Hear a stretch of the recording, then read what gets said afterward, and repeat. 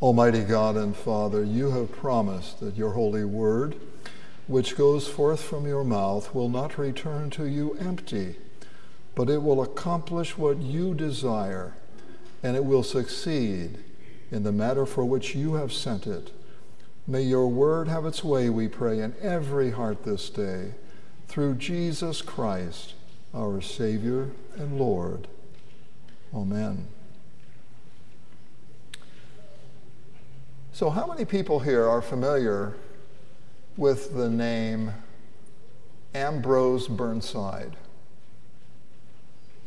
I thought Teresa would. You're a Civil War buff, aren't you? You are. Yeah, I am too, sort of. Yeah, Ambrose Burnside was a Civil War general, later governor of Rhode Island, and after that, senator from Rhode Island. But he's really most famous for popularizing sideburns, and we get the name sideburns from his last name, Burnside. He didn't invent sideburns, by the way. They were around long before Ambrose, but since photography was in its infancy in his day and age, his picture was, and he was well known as a senator, as a governor, and a Civil War general. He popularized it because people knew him, they saw his image, and men started to grow sideburns. It became popular. It became a thing. He was a trendsetter. You may have heard of Coco Chanel. She was one of the most influential fashion designers of the last century. Now, Coco Chanel did not invent women's pants. They had already entered wardrobes during World War I, when many women went to work in factories because the men were off in Europe fighting. But Coco Chanel popularized women's pants in the 1920s and made them a popular fashion garment, and it's been that way really ever since. Michael Jordan was not only a great athlete, but back in the 1980s, Michael Jordan became an ambassador for Nike. He influenced people to buy what became known as Air Jordan sneakers. So all of these individuals I mentioned are what we would call influencers. Now, an influencer is someone who's able to generate interest in something. Very often a consumer product, but it could be something different. It could be an idea. It could be a religion or a philosophy. They influence other people to adopt what it is they're doing, wearing, saying, or thinking. Influencers today are many on social media. You may have heard of them there. However, they've been around for a very long time. In fact, I've read that some Roman gladiators 2,000 years ago actually promoted products in Rome. So Roman numeral 1 in your sermon outline, page 11 in your bulletin. The Pharisees were highly regarded as influencers in Jesus' day. And it's true, you know, we have a very negative view of the Pharisees. Kind of like, you know, Snidely Whiplash on, and they're always up to something evil or bad. But in fact, they were highly regarded by the people, many people in their day. And Jesus often spoke against the Pharisees, and when he did, he was taking somewhat of a risk because the Pharisees were respected for their piety and for their devotion to God's word. They were mostly laymen who worked during the day, they supported themselves, and they studied Scripture during their off hours, much to admire in that. When Jesus says they loved places of honor at banquets and the most important seats in the synagogue, and they loved respectful greetings in the marketplaces, that suggests that they were well thought of. So letter A. The problem with them, though, is that they went far beyond God's law. They added many more requirements than Moses did in the Old Testament. And they often neglected mercy. And a good example of this would be the Apostle Judas Iscariot. When Judas, after he betrayed Jesus, when he saw that Jesus was condemned, he felt remorse. And he went to the chief priest and to the elders, which would have included Pharisees, and he said, I've betrayed innocent blood. Now, at that point, that was a critical juncture. The Pharisees could have spoken forgiveness to him, to Judas, but they would not. Instead, they said, what is it to us? See to it yourself. See to it yourself. You're on your own regarding your sin. And he went out and hung himself. In Luke 18, there's the story Jesus relates of the Pharisee and the tax collector. And the Pharisee, they're both praying in the temple, right? And the Pharisee looks up to God and he talks about himself. He says, Lord, I thank you, I'm not like other men. I do all these good works and I tithe of everything that I have. And I thank you that I'm not like this tax collector over there. But the tax collector would not even lift his eyes to heaven. He simply beat his breast and said, God, be merciful to me, a sinner. And Jesus says that one went home justified, righteous before God, rather than the other. And so that's rather typical then of the Pharisee. Because they worked so hard keeping all of these laws, many of which they invented themselves, they looked down on others who weren't working as hard as they. And letter B, they had come to love the attention their piety had brought them. They loved it. Jesus says in verse 5 of our gospel reading, but they do all their deeds to be noticed by men, for they broaden their phylacteries. Those are little black leather boxes containing scripture that they would strap onto themselves when they would pray.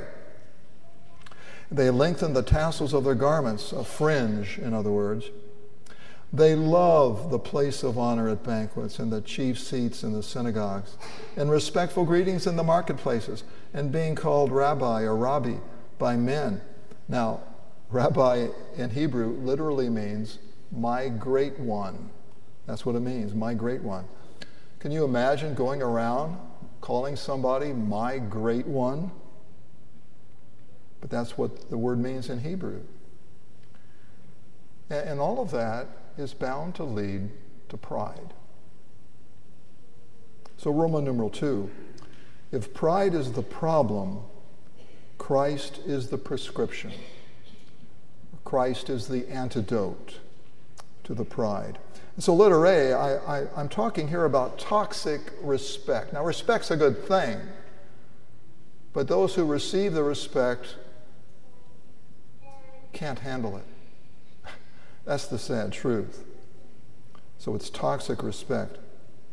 We are to obey those whom the Lord has placed over us. Jesus says in verse 2 of our gospel reading, the Pharisees sit in Moses' seat. Therefore, do what they tell you. Obey what they say, but don't do what they do. Even they don't do what they say. We are to obey those whom God has set over us. We're to honor them as God's representatives, as God's instruments, and I like the word instruments, because that's all we are in God's sight. We are instruments. A pastor is merely an instrument. A deaconess is merely an instrument. If a doctor performs surgery on you, and the surgery is successful, I hope, you don't thank the instruments. You thank the physician, the surgeon.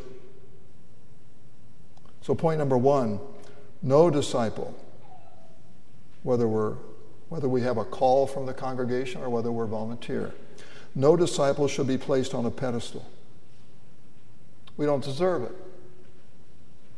St. Paul writes in Romans 3, there is no one righteous, no, not one. For all have sinned and fall short of the glory of God. None of us deserves to be on a pedestal. And point number 2, such admiration, well-intentioned though it is, such admiration is spiritually dangerous, even fatal. John in his gospel in chapter 12 talks about priests in Jerusalem who believed in Jesus, but they would not confess him because they would be put out of the synagogue if they did, because they loved praise from men more than they loved praise from God. Now, I appreciate admiration. I appreciate thanks. I really do. My ego craves it, but it is spiritually dangerous. I don't do well with it, and no one does.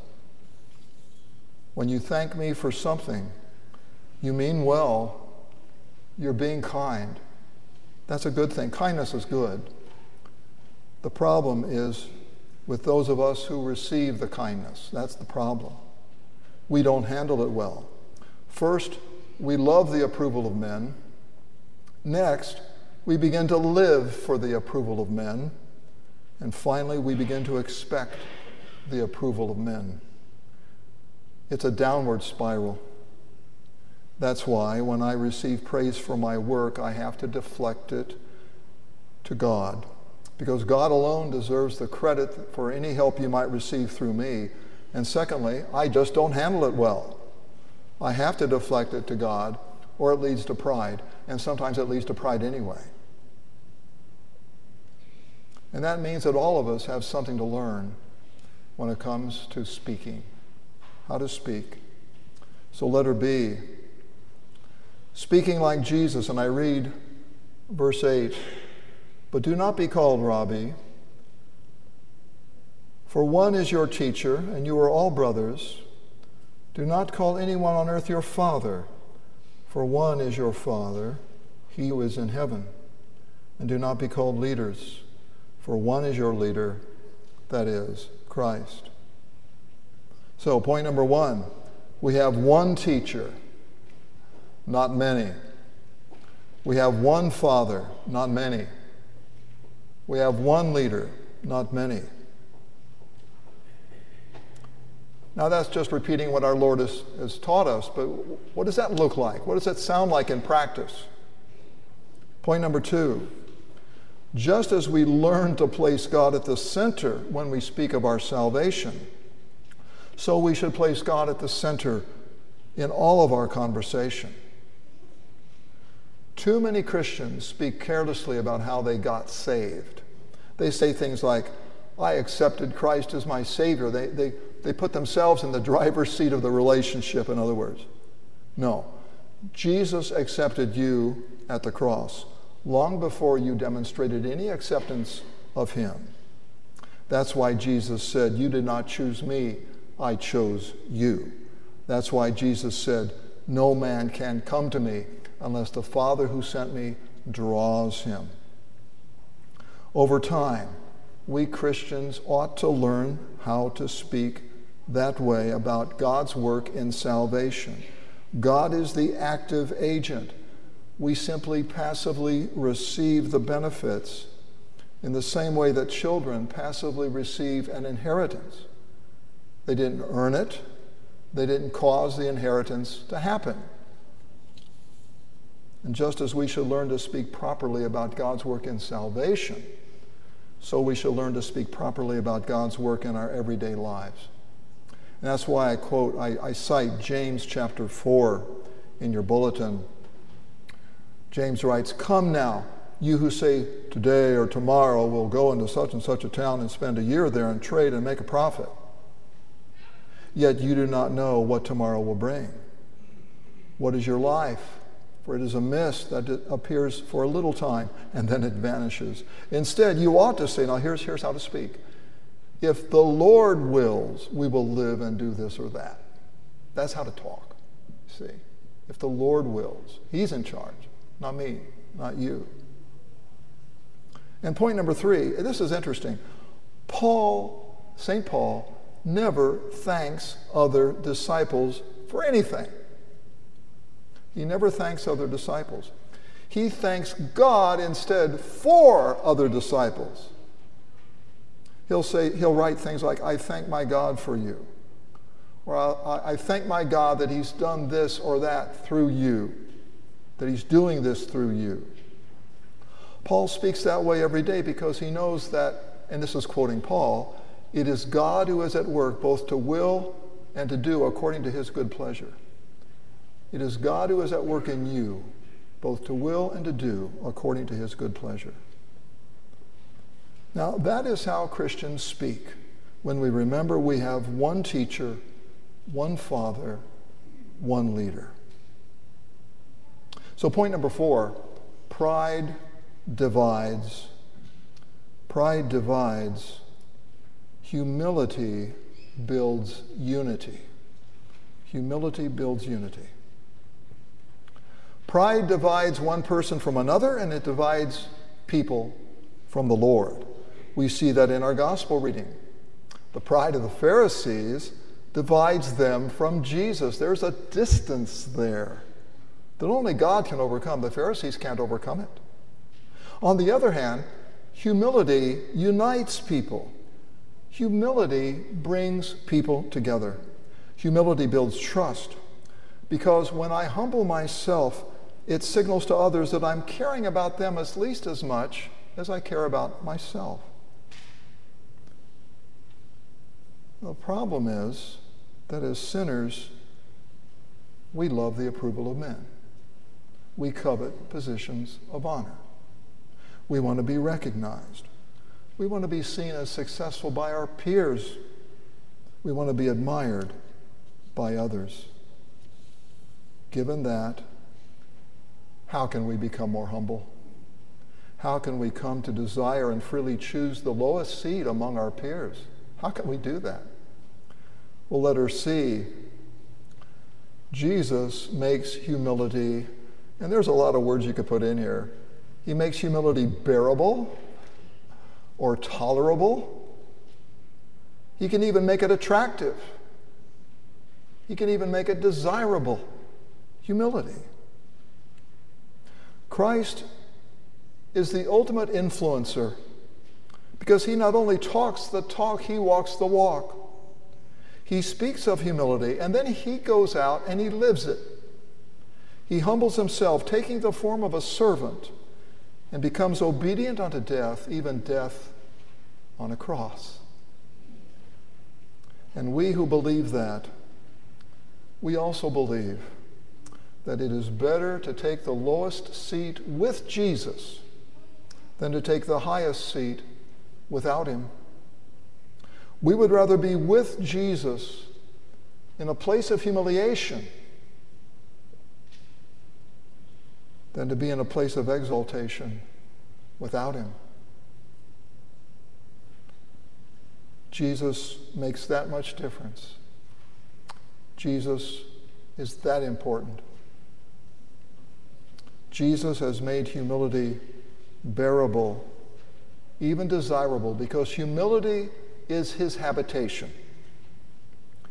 Lowliness is where he dwells. Self-abasement is what pleases him, and modesty is what he exalts. As Jesus said, whoever humbles himself will be exalted. That humility ought to be reflected in our everyday conversation. When someone thanks you for a job well done, it's wise to deflect the thanks to the Lord. When someone praises you for your performance, give praise to the Lord instead. Remember, we have one teacher, not many, one Father, not many, one leader, not many. That is how Jesus and even James and Paul teach us to speak. No matter what you do, no matter how great an accomplishment, it is God who is at work in you, both to will and to do according to his good pleasure. In Jesus' name, amen. The peace of God, which passes all understanding, guard your hearts and minds through Christ Jesus. Amen.